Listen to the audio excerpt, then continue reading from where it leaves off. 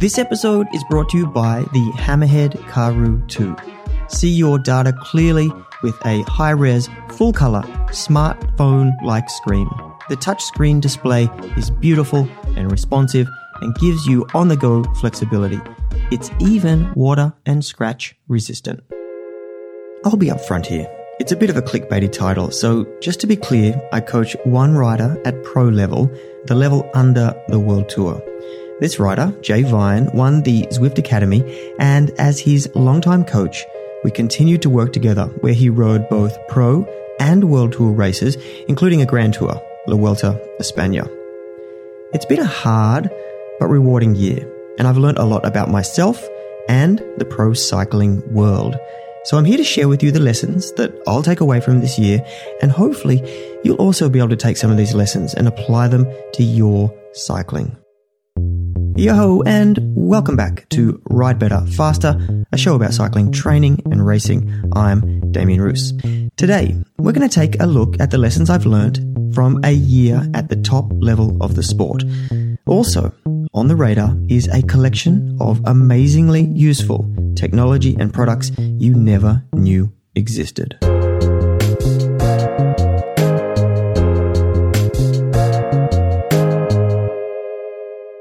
One of my coaching philosophies is to match the rider's effort, meaning whatever the rider puts into their cycling, their training, their racing, I, as their coach, am doing them a disservice if I don't put in the equivalent amount of work.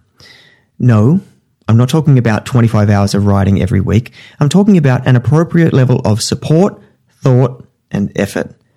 And when one of your riders goes pro, it means a lot of hard work and a progressive learning curve where self-reflection has been my biggest ally in taking this opportunity and leveling up my coaching.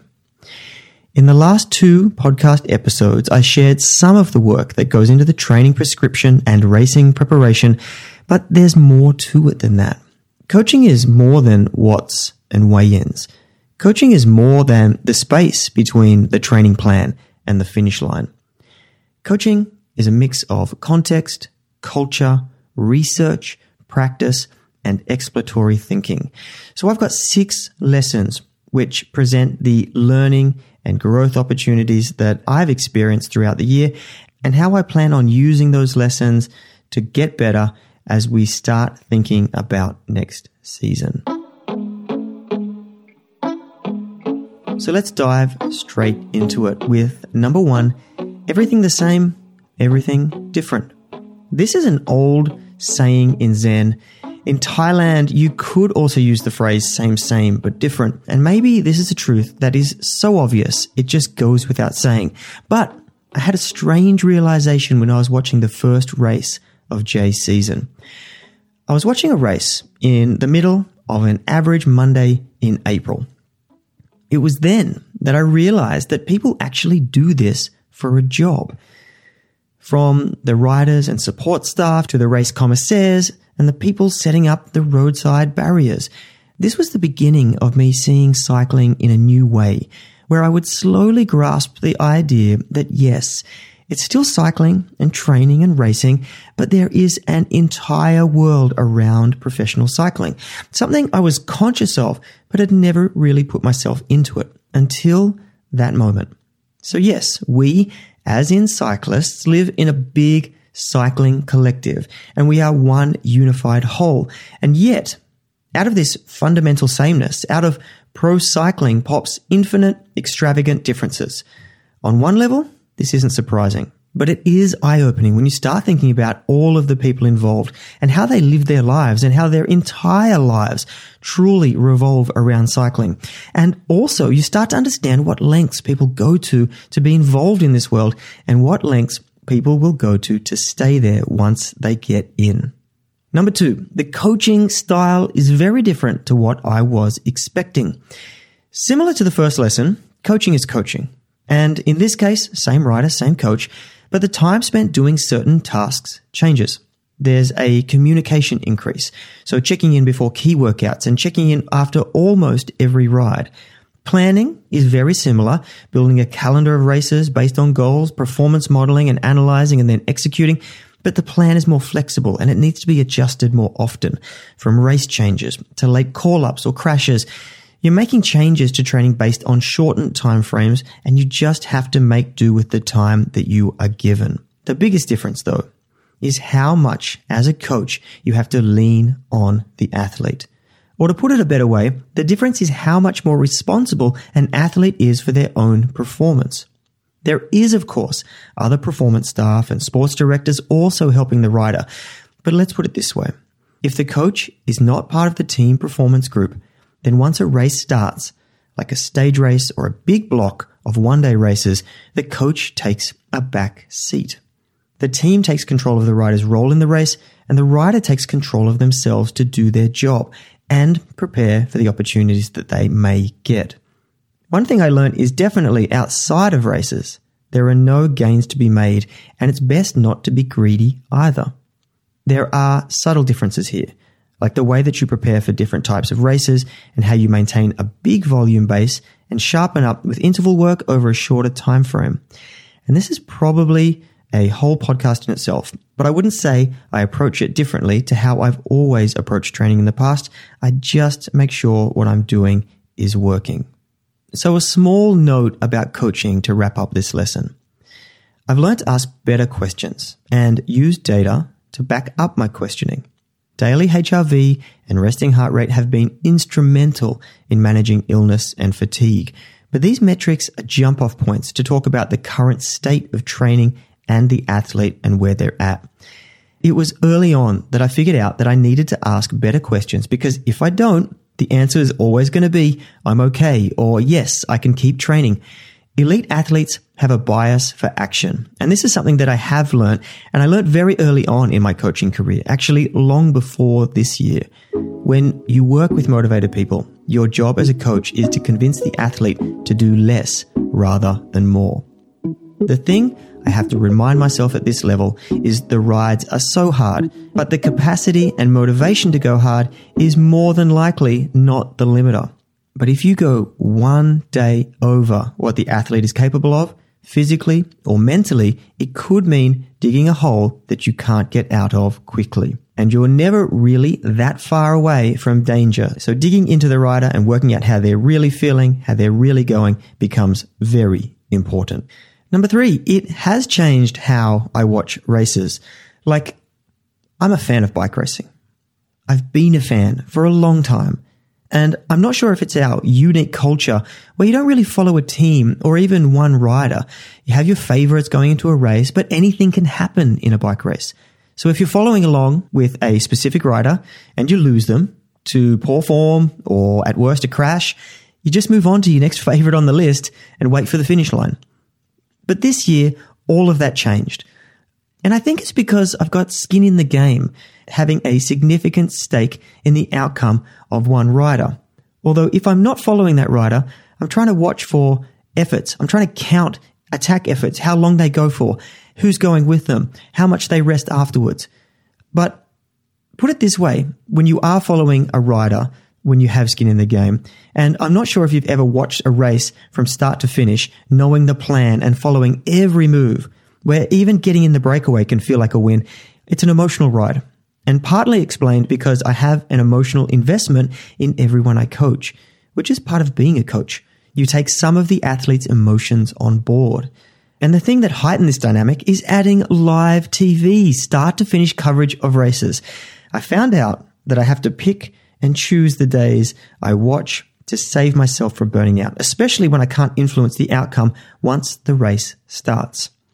I'm not recommending doing this, and I've actually never put a bet on a race, but it seems that the quickest way to get skin in the game is by placing a bet on a rider, like a really big bet, and then you might get a feeling for how hard it is to watch. Number 4, you can't train the racing, or another way to put it, it's nearly impossible to replicate racing in training. It was almost immediate, and I'm talking about the first or second pro race file that got dropped into my Training Peaks account. Like, this was nothing I'd seen before. The power file was so choppy, so up, down, up, down, up, down. It was either 150 watts or 500 watts, and not much in between. Fighting for position in a large peloton is hard, and staying in position is even harder. And coming from some steady state training, I looked at these jagged lines in front of me and mumbled to myself, there's no way that you can train for this. Well, not in terms of copying the power what for what. Pro racers just don't have the same predictability. If you add this to the fact that when the intensity goes up, it's so hard, even then you would have trouble replicating it in training. I recently read someone's opinion about the difference between amateurs and pros when it comes to rehearsing competition demands, stating that amateurs tend to spend far too much time at race-specific intensities, whereas the very best spend the vast majority of their training time far below their race intensities. And this makes perfect sense to me. Not least of all because pros do a lot of volume. Even with the variations between different types of riders and accounting for individualization, pros will outride all but the amateur outliers. And this volume protects pro riders, but it also means that there is some room for specific physiological adaptations to be made at varying intensities. And while I do prescribe simulation rides for familiarization of terrain, mindset, and fatigue, there is no way you can replicate races in intensity, load, or effort. So what else do? You maintain volume while mixing in some domain-specific intensities. That's about all you can do. Another part of this is protecting the athlete's longevity in the sport and their overall health. Reducing the intensity at times when hard training is done helps them over the long term. I found out that it's important to pick your battles at this level. Don't expect to be at 100% all the time. It's just not worth it. And it's not possible for too many reasons and seasons. And this is also related to overload days. I have to watch how and when I prescribe overload days. If I'm not careful, it can mean more than failing a workout. It can mean getting sick. And missed days are up there as far as the worst response to training there is. I'm not sure about you, but I love cycling tech, especially tech that I know will help my performance. And that's why I'm so pumped that Hammerhead is supporting the show. It gives me a chance to talk about their cool Climber feature. The Climber feature, which lets you visualize and prepare for upcoming gradient changes in real time. And because the Hammerhead screen is so good, meaning it has all of the colors, and I mean all of the colors, this feature is like nothing else that I've ever seen on a bike computer. But it's not just about looking pretty. When you're at max effort, or even just sweating it out, trying to survive on a climb, your brain does not want to think.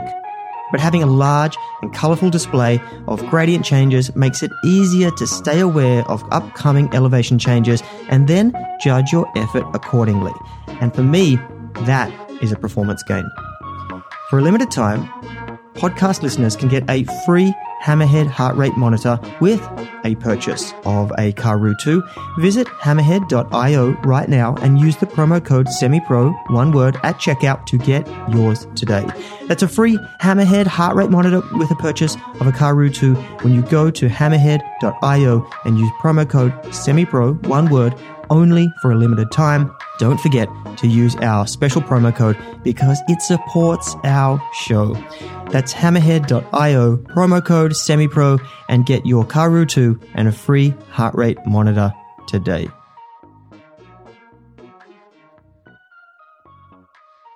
Number 5, the mental game is the game. Elite athletes open up to the public unlike any other humans on the planet. We get to watch them at their most vulnerable and their most courageous. And while we know that not all athletes have positive motivations for why they do things, they expose themselves. And working with elite athletes, you always find areas to work on. Sometimes it's because they've hit a wall, literally and figuratively. Sometimes they come to you with things they notice and wonder how to work on it. And other times, the job of a coach is to see blind spots and raise them with the athlete and find a path through or around certain blocks. This is a bit of an aside, but for me, this is probably the trickiest part of coaching because the last thing I want to do is mess with how an athlete performs. But one thing I've definitely learned this year is that the mindset and even the training that got an athlete to where they are is not the same that's going to get them to the next level. In other words, the thing that gets us there is not the same thing that keeps us there. And by the way, this also applies to coaches, me included. Self-awareness is the starting point to direct our own growth, and we have to keep all of this in mind as well. Number 6, professional cycling is not as professional as you think. This might rub some people the wrong way, but for me, it all comes down to logistics and resources. And honestly, I'd like to get an insight into other sports to see what it's like being a top-funded pro sport like Formula One or any top-tier sport in the US. But the reality of the sport and the locations, the team sizes, the equipment numbers, with all of these moving parts, things get lost, missed, overlooked, or just plain ignored. The main lesson here is from Stephen Covey, and it's the circle of concern versus the circle of influence, which ultimately comes down to the athlete is in charge of themselves, and the really good pros are the ones that are masters of controlling the controllables and not getting caught up in the uncontrollables. But Covey puts it like this. The circle of concern includes a wide range of concerns you have in the world, your work, your life, your health, family, finances, economy, national debt, etc. Everything you include inside the circle of concern matters to you, and everything outside the circle is of little or no concern to you. The challenge with the circle of concern is you start to realize that some of the things you find yourself concerned about are outside of your control, and some are inside your realm of control. And this is why it's important to identify with your circle of influence within your circle of concern. Your circle of influence are things that can concern you and that you can do something about. The big part of this is the athlete taking control of their own training and well-being. In a team environment, it's even more important because you have to have an understanding of this and hopefully a team culture that sees this as a good thing. The final part of this lesson is to take opportunities when you get them. It's easier said than done, but important to remember and use as a motivator in the build-up to these moments and when you're doing the work when no one is watching. I'll wrap up here with a quick story about finding out about and going through my first World Tour race and Grand Tour, which were the same race, as a coach. When I found out about the Vuelta, I was pretty excited about having the opportunity to see the files drop into my Training Peaks account. Sounds like a simple thing, but I got daydreaming about the romantic notion of the journey that the ones and the zeros had taken from an idea generated from my information and sources and experience and creative training prescriptions, and then ridden by a rider that forged physiological adaptations across varying energy systems, then taking their opportunity and experience to generate power and heart rate data that's recorded as ones and zeros and then transferred across multiple technologies to drop into my Training Peaks account. The funny thing about it was, I'd say even after seeing the first day in Training Peaks, it didn't seem out of place. I knew what I was looking for, and I got working on analyzing the files that I needed to, and it was just coaching business as usual. And this, in a way, sums up my thoughts and feelings about the year. While it's exciting, and I'm truly honored to be part of this journey, especially with a rider that is humble, hungry, and hardworking. But to be honest, it doesn't feel out of place. It doesn't feel like a massive step up, but rather a natural progression on what I've been building for my entire coaching career so far. I get to use all of my skills and then take some deep dives into performance, and I make sure every move is the best possible option. I also get to use my psychology background more and more, and I realize that the training is the baseline to get you a seat at the table, and it's the mindset and performance on the day that gets you the results. So let's see where this takes us.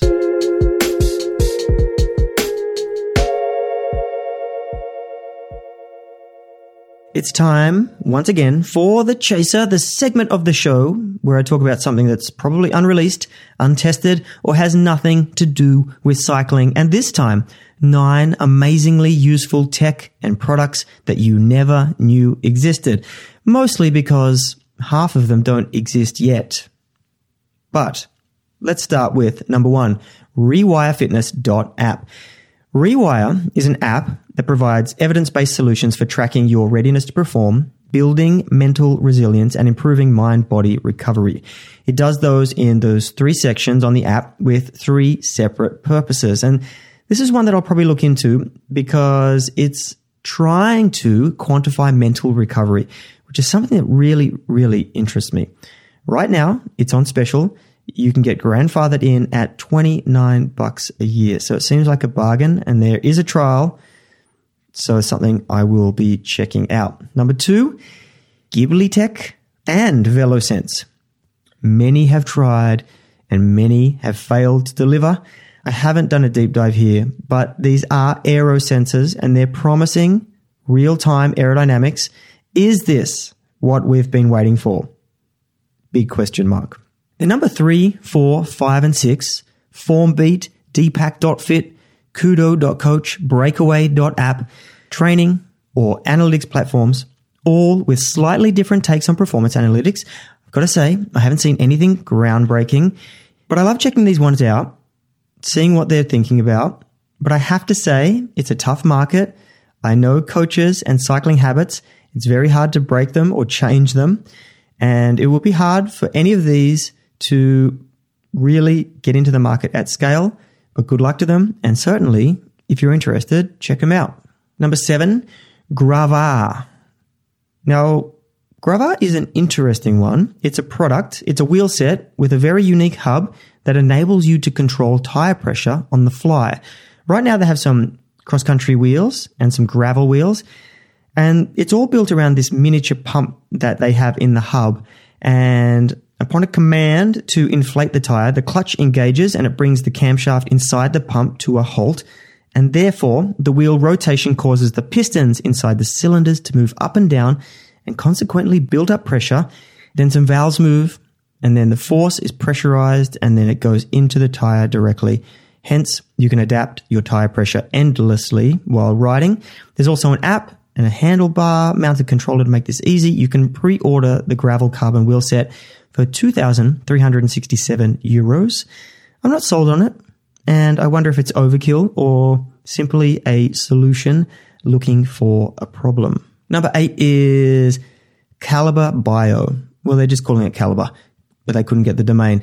Real-time fitness tracker in a mask. $499 USD pre-order. It uses breath measurement to track real-time metabolics and respiration. It uses a thing called breath calorimetry. Breath calorimetry, aka indirect calorimetry. I think I'm saying that right. But the idea is that it measures gas exchange, oxygen intake, and carbon dioxide output, which is then analyzed to determine the amount of energy and type of nutrient fuel used at any given time. They claim to be able to track 30 biometrics, including real-time calorie burn, fat and carb usage, breath volume, VO2, anaerobic crossover, ketosis, CO2 production, O2 uptake, and respiratory rate. Big claims, not out yet. Let's see. Fascinating though. It seems like it's new. It's a new thing that's coming in. Let's see.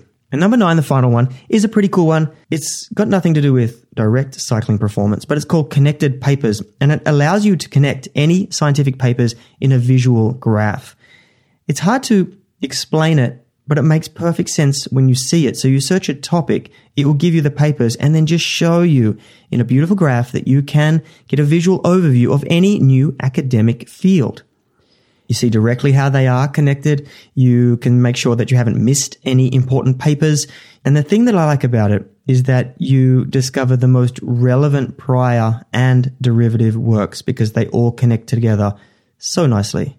I highly recommend it if you are researching any topics. And with that, Ride Better, Faster is written, hosted, and scored by me, Damien Roos. Until next time, ride well.